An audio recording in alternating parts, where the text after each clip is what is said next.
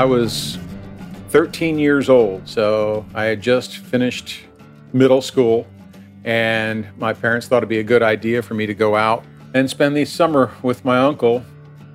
That's Mike Lavanino. He's now almost 60, but he still remembers the summer he spent in the mountains with his Uncle Remo. He was really, really cool. He was the uncle that every kid wanted and no parent kind of wanted to have.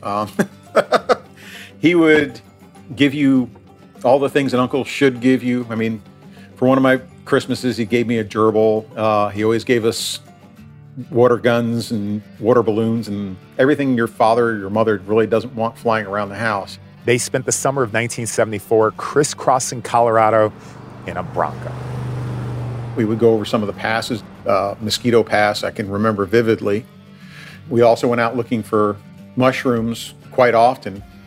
It was a great mushroom year. We used to dry mushrooms. They were Italian, so we used to use them in spaghetti sauce and things like that. So we were always in the Bronco.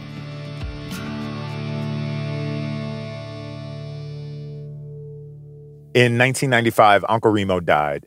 It was a heart attack, sudden and unexpected. Mike went to Colorado to help settle the estate, and that's when he saw the Bronco sitting in his uncle's driveway. He never got rid of it. He kept it running, even though it was in rough shape. I mean, by that time, it was 25 years old, had 80-some thousand miles, rough miles on it. They were thinking about ways to get rid of it and to sell it, and I told them I would take it. And so he did. In June of the next year, Mike drove it from his uncle's place in Aspen to his home on the East Coast. The seat had collapsed, the bench seat.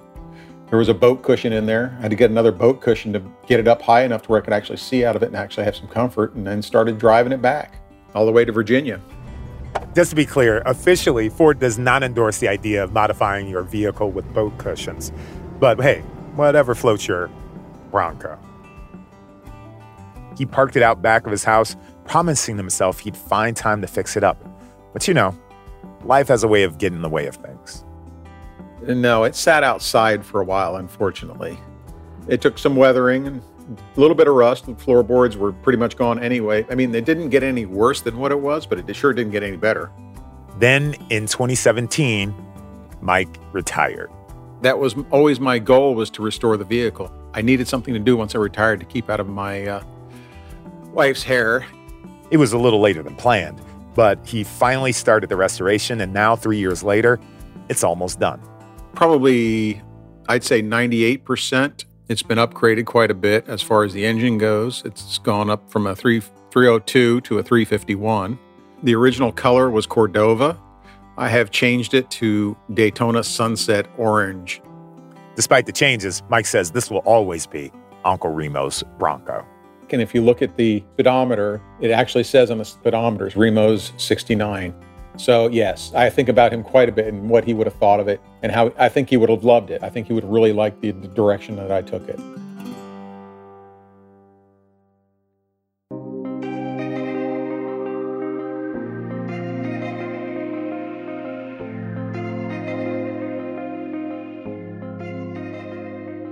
Mike's story is the perfect metaphor for the rise, fall, and rebirth of the Bronco. It started in the late 60s. It had a rebellious and wild youth, and it died in the mid-90s. And now it's being brought back to life. In fact, and I don't blame you if you don't believe me because the coincidence is really eerie, but the day that Mike got Uncle Remo's Bronco to Virginia and parked it out back, that was June 12th, 1996, the exact day that the last Bronco rolled off the line at the Wayne Assembly Plant in Michigan. I never understood why they decided to get rid of that and lose that Bronco name that it had developed for itself over the years. I've never understood that either. So that's where this series is going to start, with that question. Why did Ford kill the Bronco? Was it poor sales, competition from other brands? Was it the questions about rollover accidents that plagued the Bronco too? Or was it the damage done when millions of people watched a white Bronco carry a man accused of murder running from the police on national television? Lightning fast and bizarre developments tonight in the O.J. Simpson story. We're seeing live pictures right now. The football hero believed to be a passenger in that Ford Bronco. I'm Sonari Glinton, and this is Bring Back Bronco, the untold story. Now, just as Mike's story parallels the rise, fall, and rebirth of the Bronco brand, the broader story of the Bronco parallels a lot of what's happening in America. Economics, culture, politics. And yes, in case you were wondering, we will definitely dig into the story of the slow white Bronco chase, but we're going to look at it from Ford's point of view, how they saw it and how they reacted. But as much as I love history, let's start with something new.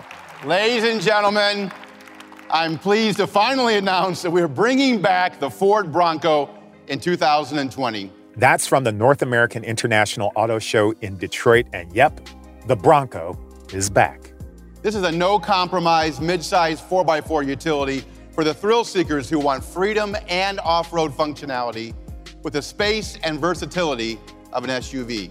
But we've got a long way to go before we get there.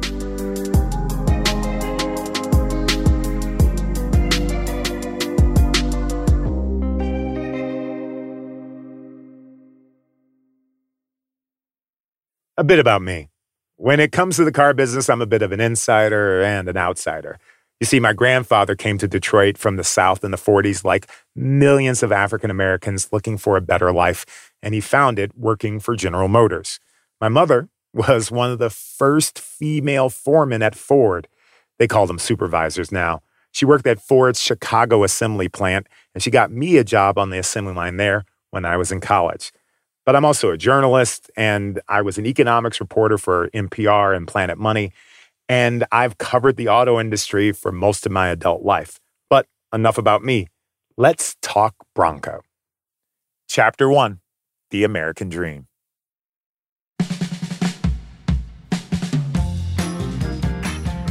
The first step to solving the mystery of why Ford killed it is understanding the history of the Bronco. So let's go back to its birth and the world it was born into. In the late 50s and early 60s, life was good in the auto industry, and as a result, the whole city of Detroit was in the middle of a post-war boom. For car makers, there were very few restraints. Willing bosses, money to burn, a whole lot of ego. The only question was, what kind of vehicle do you make when you can make almost anything? Well, let me just set the scene a bit. Now, we've gone from a time when there was about 160 small car companies spread around the country to a time when there were only about 7 or 8 really large ones. Ford Motor Company had just completed construction on this glorious new headquarters.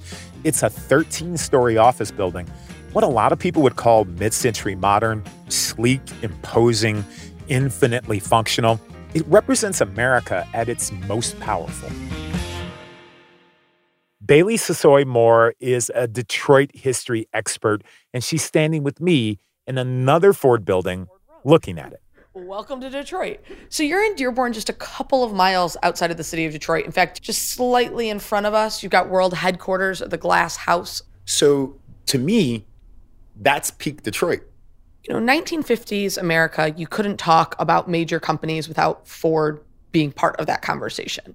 In fact, Lincoln is producing presidential limos throughout the 1950s and 60s. What's more Americana than you being the company that's producing the president's car?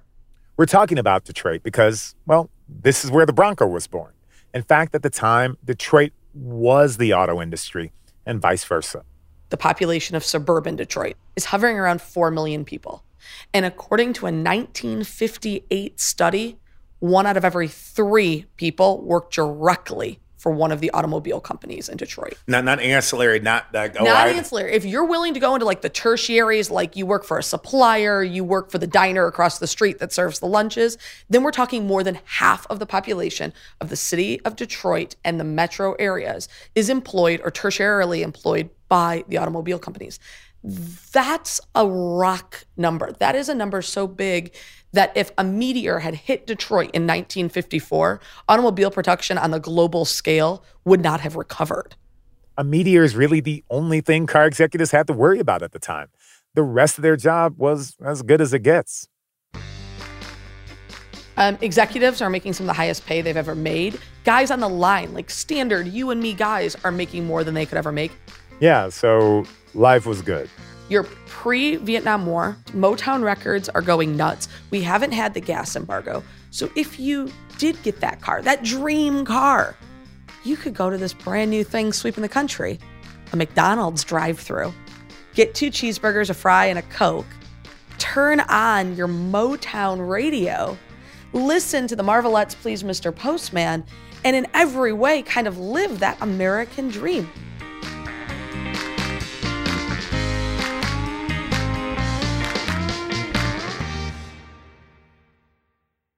I kind of think of myself as a bit of a detective. You know, I'm looking for clues about why Ford stopped making the Broncos in the 90s.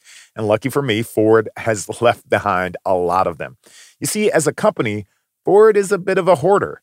They've saved millions of pieces of paper, communications, and records from the last 100 years.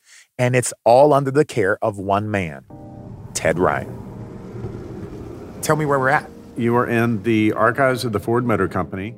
That's Ted, Ford's archivist, and this is kind of Ford's attic. Everything from handwritten memos, sketches, ads, photos, artifacts, and literally miles of documents are right here. Just a second. All right, let's go. Let me get my tea. Okay, sure. Actually, you know what? If you want your tea, drink it here. Can't take it in there. Can't take it in there. I may have a habit of spilling tea. I just don't want to do it in this climate-controlled room. We have 16,000 cubic feet of material that are stored on 3 miles of shelving. So if you took every shelf and you laid them end to end, it would stretch from here to downtown just about. We have 3 specialized freezer vaults for negatives, for film, and for videotape for the long-term preservation. The stuff that I'm looking at is mostly mid-century paperwork and photos. The beginning is actually during World War II. During World War II, Ford Motor Company built more than 270,000 Jeeps. After the war, Ford began to build what were called the Mutt. And here we have a couple of pictures. One is of Jeeps, and the other is of the Mutt, which looks very similar to a Jeep. They look identical. It's obvious the Mutt was built to appeal to veterans looking for something familiar. It was a piece of home, a piece of the war. So as the generation that fought World War II, as they grew older, they went back and they bought these Jeeps. So Ford realizes there is a gap in the market that we know that we can fill that is unique and nobody else is doing it. what is that gap? The International Harvester Scout, bumpy, off-road vehicle, the Willys Jeep, once again, the direct descendant of the original Jeep. They are off-road vehicles, but they're not on-road vehicles, and they don't have any creature comforts. Essentially, that same Jeep that Patton was in, that's what Willys is making in 1960. And if you want to go off-roading, you're bumping around and you have zero creature comforts. Every great product starts with a problem that needs solving, and this was the problem. We wanted to build a car, a vehicle that you could take on the highway and go down to Malibu, but you could also then go off-roading and go up wherever you wanted to go. So it had to do both. The automobile industry is different from many other industries in that you have to anticipate trends 3 years out. So we didn't really 3 years out, man. Come on, you got to. Yeah. That market research report, that is the market research that identified the gap in the market. Oh, and so hold on. This is what tells you why. This is what tells us the utility vehicle buying public like utility vehicles, but they like their comfort too. What can we do to help fill this gap? Can we also be a leader in this new market? All right, the thing that jumps out for me from all of this paperwork is the name. Our early documents, they called it the GOAT, Goes Over All-Terrain Vehicle. Yep, you heard that right. Ladies and gentlemen, introducing the all-new Ford GOAT. My favorite documents that I found are 2 from October 63, where they very specifically called out the GOAT, Goes Over All Terrain. And that was the guiding principle. So every project has to have a North Star. So in this particular case, the North Star was a GOAT. Now, they had to figure out what it would look like. Some of the drawings that we have here, this is the very first one, and it's done by M. Thompson. M.W. Thompson Jr. Mac Thompson, he was the first African-American automobile designer in Detroit. And he came to work at Ford, and he was the one that sketched out the original sketches. Like, this is blowing my mind. I always caution. A lot of people worked on it, but he penned the sketch. But a brother was there at the beginning makes me proud. And like that this is his, honest to God. The GOAT, as drawn by Mac Thompson, was pretty bare bones. If Ford was looking for the sweet spot between rugged and comfortable, this definitely leaned more to the rugged side. I guess the best way to put it is, it definitely lived up to the name.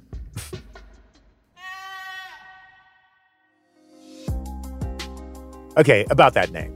The overriding sentiment was, well, if you build it, people will buy it. But would people really buy a GOAT? Internally, Ford started considering a few other options. There was the Bravo, the Rustler, the Caballero, my favorite, the Trailblazer, and eventually they settled on the Bronco. And it was just one decision in a process that had thousands of them. But just imagine if they had gotten that one wrong.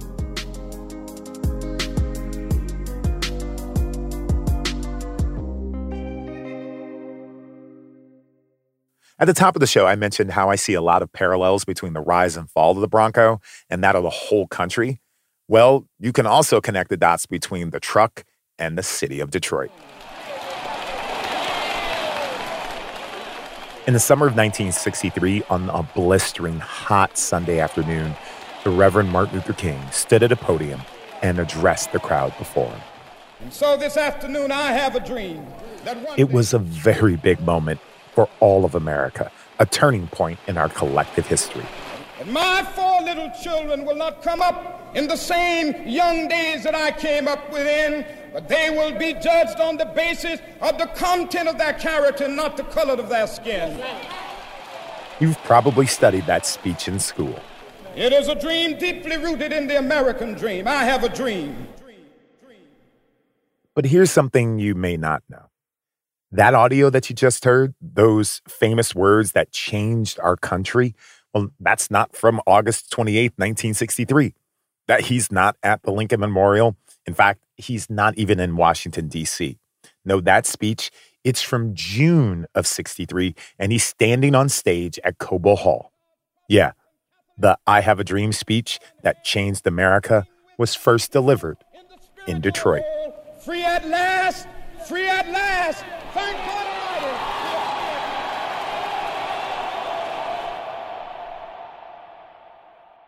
Now, what does all of that have to do with the Ford Bronco? Well, 2 things. For one, even if you think you know a lot about something, you probably don't know everything. And this podcast is about to tell you a whole bunch of things you definitely don't know about the Bronco. And 2, it's a reminder that in the middle of the last century, the 50s and the 60s, Detroit is where everything is happening. It was the site of the first successful open-heart surgery. It was the home of the Northland Center, one of the first and largest malls in the world. No matter what measuring stick you choose, medical, commercial, industrial, musical, Detroit came out on top. And that, my friends, is the world that gave us the Bronco. In January 1965, 3 prototypes were built for testing. When you take a prototype like the Bronco out, you're going to take it out and test it in conditions that really mimic where you think it's going to be used. That's Todd Zurcher. If anyone can shed light on why the Bronco was shelved, it's him. He's the guy who literally wrote the book on the Bronco. His 191-page, full-color, hardcover book is on the shelf of every serious Bronco collector. They call the Arizona Proving Grounds the birthplace of the Bronco because they did so much development and testing of the Broncos. There's stuff you just, you can do so much driving around a test track in Dearborn, Michigan. So on this trip, of course, they had Broncos, and they brought an International Scout, and they brought a CJ5, which were the 2 prime competitors. They were driving out in the wild country out there. And in northwest Arizona, there's a lot of steep climbs. There's a lot of steep descents. And then the other thing that can be tricky is there's a lot of the roads are on side hills. And so your vehicle's leaning over to the side. It might be a 25, 30 or greater degree slope. And there you're checking, okay, is this thing going to roll over? Is it going to get tippy? One by one, they drove across the face of the hill. At some point, the Scout rolled over and rolled down this hill. Paul Axelrad, the chief engineer on the project, was one of the drivers. one guy broke his collarbone. Another person fractured their hip and broke his right arm. Axelrad was in the vehicle that rolled over. He was the passenger, and the driver, who was an engineer from Germany, at some point looked over. Axelrad had maybe been knocked unconscious or something, and this German guy said in his very thick German accent, he said, "Paul, are you still with us? Like, are you still alive?" kind of a thing. I've kind of chuckled about that over the years. I just find it ironic that the chief engineer was the one that was injured in this. It's like, taking the CEO of the company out to test something, and oh, great, the president's the one that breaks his arm when you're on the trip. I mean, come on. Let's be real. I kind of wish that all car executives had to do that. You go do the test. Right. Yeah. You wanted it. You go check it. You do it yourself. Yeah. The other reason this is one of Todd's favorite stories is a little detail that every Bronco driver already knows and appreciates. By providing extra stability on roads and steep grades and good in the Broncos advertising over the years, they always made a big deal about the Bronco was a little bit wider than the Scout and the CJ5. And so if you think about if you're traversing a side hill like that and you don't want to tip over, you want as wide a vehicle as you can. And so the Bronco is a little bit wider, hence it's a little more safe on those slopes than its competition. And so they kind of proved that.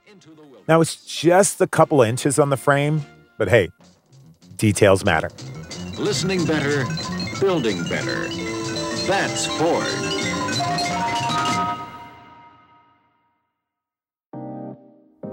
But they would look at all the different elements. Now, bragging about its horizontal stability appeals to the hardcore off-roaders, but most of the marketing material in Ted's archives speaks to the culture of the Bronco. Oh my God, this is so amazing. This is what the mock-up of an advertisement would be. Yes. And it's going in Automotive News, August 16th, 1965, and this is the ad that's going in Automotive News. Which is 5 days after the launch. So this is your launch ad. And it gives all the details on the car.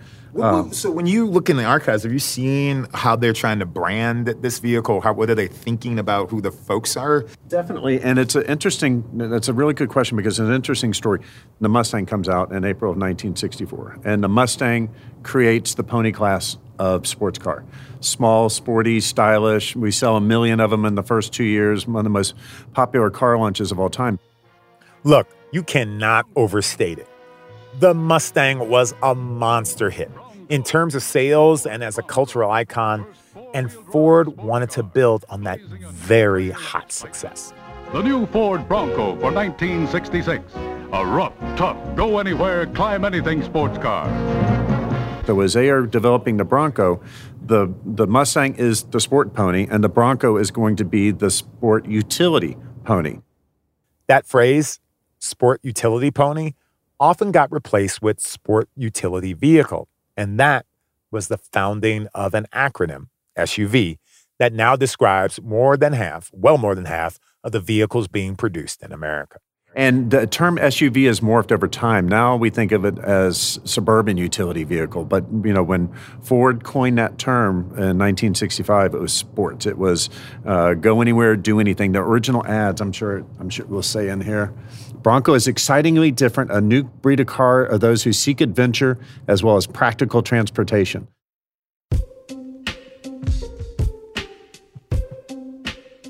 You know how you have that little black dress, and depending on what necklace you add and what shoes you wear, you can change from Thursday afternoon staff meeting to Friday night dinner date? Well, the same thing for the first generation Bronco. Accessories were everything. It came as a plain vehicle, but you could add a winch, you could add a snowplow, you could add anything that you needed to turn it into a work vehicle. Or if you're an off-roader, you could add a kayak rack, and you could do this. And then you get all of the colors. It's like almost like a Pantone, like of all of these. You can get a Bronco in all of these colors. Yeah, here's your color palette for Bronco. Deep blue matte, green fire, walnut fire, grabber yellow. Naming colors is the sport of kings, one of the marketers once told me. Seafoam green. Rangoon red. Peacock blue. Those are good. That's a good... But the colors, once again, they express your personality.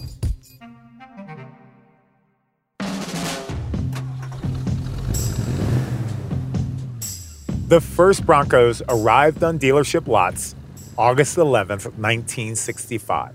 The sticker price for a base model was $2,300. And after 3 years of testing, designing, and marketing, the question was, would anyone buy one? So they introduced the Bronco, and the Bronco in its first year sold over 20,000 units. 23,776 to be exact. Yeah, compared to a lot of other cars, the Bronco, if you're looking at sheer sales numbers, it's not huge. Oh, more than not huge. It's barely a blip, especially when you compare it to Ford's other pony car. They sold the same number of Mustangs on the first day it was introduced as the whole first year they did of Bronco. The sales numbers were disappointing, but the Bronco was a new type of vehicle. They knew it was going to have to climb uphill. Now, what they needed were some real drivers to showcase it in extreme conditions. And one of those drivers was James Duff. Today, James Duff is 80 and lives in Knoxville, Tennessee. 53 years ago, he was just down the road from where I am right now. In 67, I was living in West LA, working in a body shop at a Ford dealership. And when the Bronco came out, they were pretty anemic looking with their little 5-inch wide wheels. Anemic looking or not, he bought one. I decided immediately to drive it from California to Nova Scotia on a cross-country trip. That's where I learned all the shortcomings of a Bronco, and then decided to tear it all apart and make it into a Baja racer. The Baja 1000 was the hot new thing in auto racing. Baja is the Baja Peninsula south of Southern California, which is probably the roughest terrain you'll find anywhere. It's a grueling 1,000-mile race nonstop through the Mexican desert. I believe in 69, I think it was probably 300 cars entered into it, and you might get 10 cars per class finish the race. James's first year, he was one of the ones who didn't finish. There was a hay truck coming down the middle of the highway. Oh yeah, they don't close the roads for this race. School buses, motorcycles, and farm equipment are all a part of the action. So you had to duck and get around a hay truck, and we went end over end, probably about 120 miles an hour, which is a hard tumble. We slid on the roll bar top for probably 150 feet or so, and it ground right through on the roll cage. So that's where you see sparks and dirt and everything flying. And the driver got hauled off to the hospital with 2 broken ribs and a broken collarbone. The race that year was won by another Bronco, one driven by the legendary Rod Hall, a guy that holds pretty much every record there is in 4x4 racing. He's one of the giants of the sport, along with Bill Strop and former Indy 500 champion Parnelli Jones. I remember one time Parnelli and Strop were ahead of us. This was the 1971 race. They were up on the road, which was like a high-speed built-up highway with no asphalt, just dirt. And the water came through there and washed part of it out about 30 foot wide. And he thought, well, I'll just fly across it and land on the other side. But he didn't quite make it. His front wheels caught the edge on the other side, and he went end over end, and there was not much left of the Bronco when he got done. And our buddy James Duff was a little more cautious. I went down into the wash and up the other side and got back up there.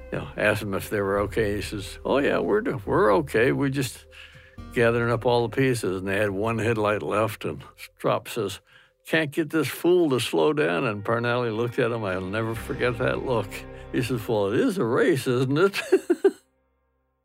Strop and Jones not only fixed their truck, over the next 1,000 miles, they caught up with the rest of the field and won the race.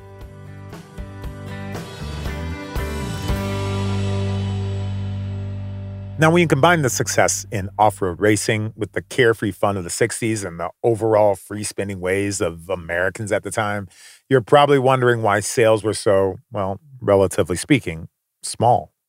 The year before the Bronco was introduced, The market segment had about 40,000 units. Well, that's combining Jeeps and International Scouts, the only options in the segment at the time. Bronco added 23,000 to that total. Those sales in that first year immediately increased the size of that segment by more than 50%. Combine that with the passion and enthusiasm they were seeing from the first owners, and Ford believed they had a winner.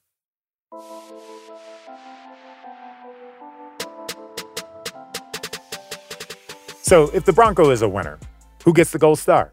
The marketing person that saw the need? What about the designer that drew that first sketch? Or what about the guy that broke his arm testing in the Arizona desert? Well, all those people put in a lot of work bringing the first Bronco to life. But somewhere, sometime, someone has to say, we need some money to make this happen.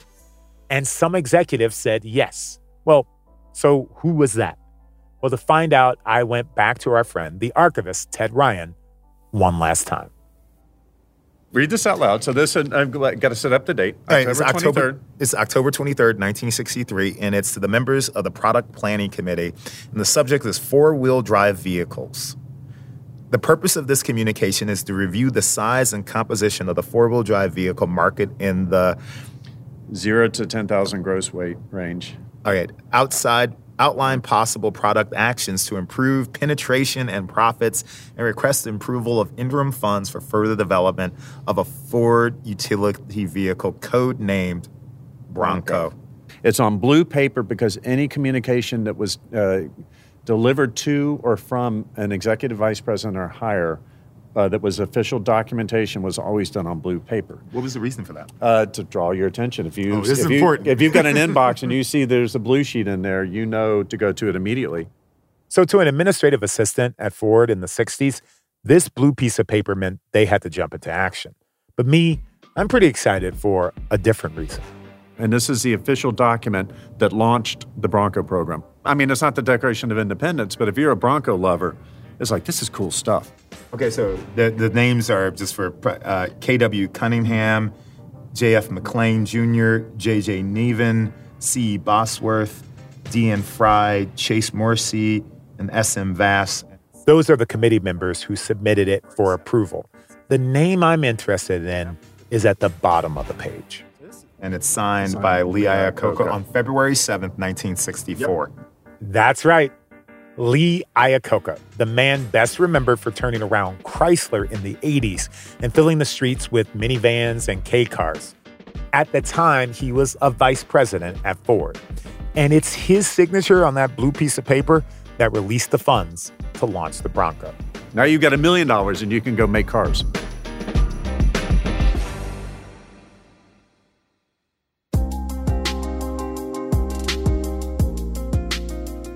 Go make cars.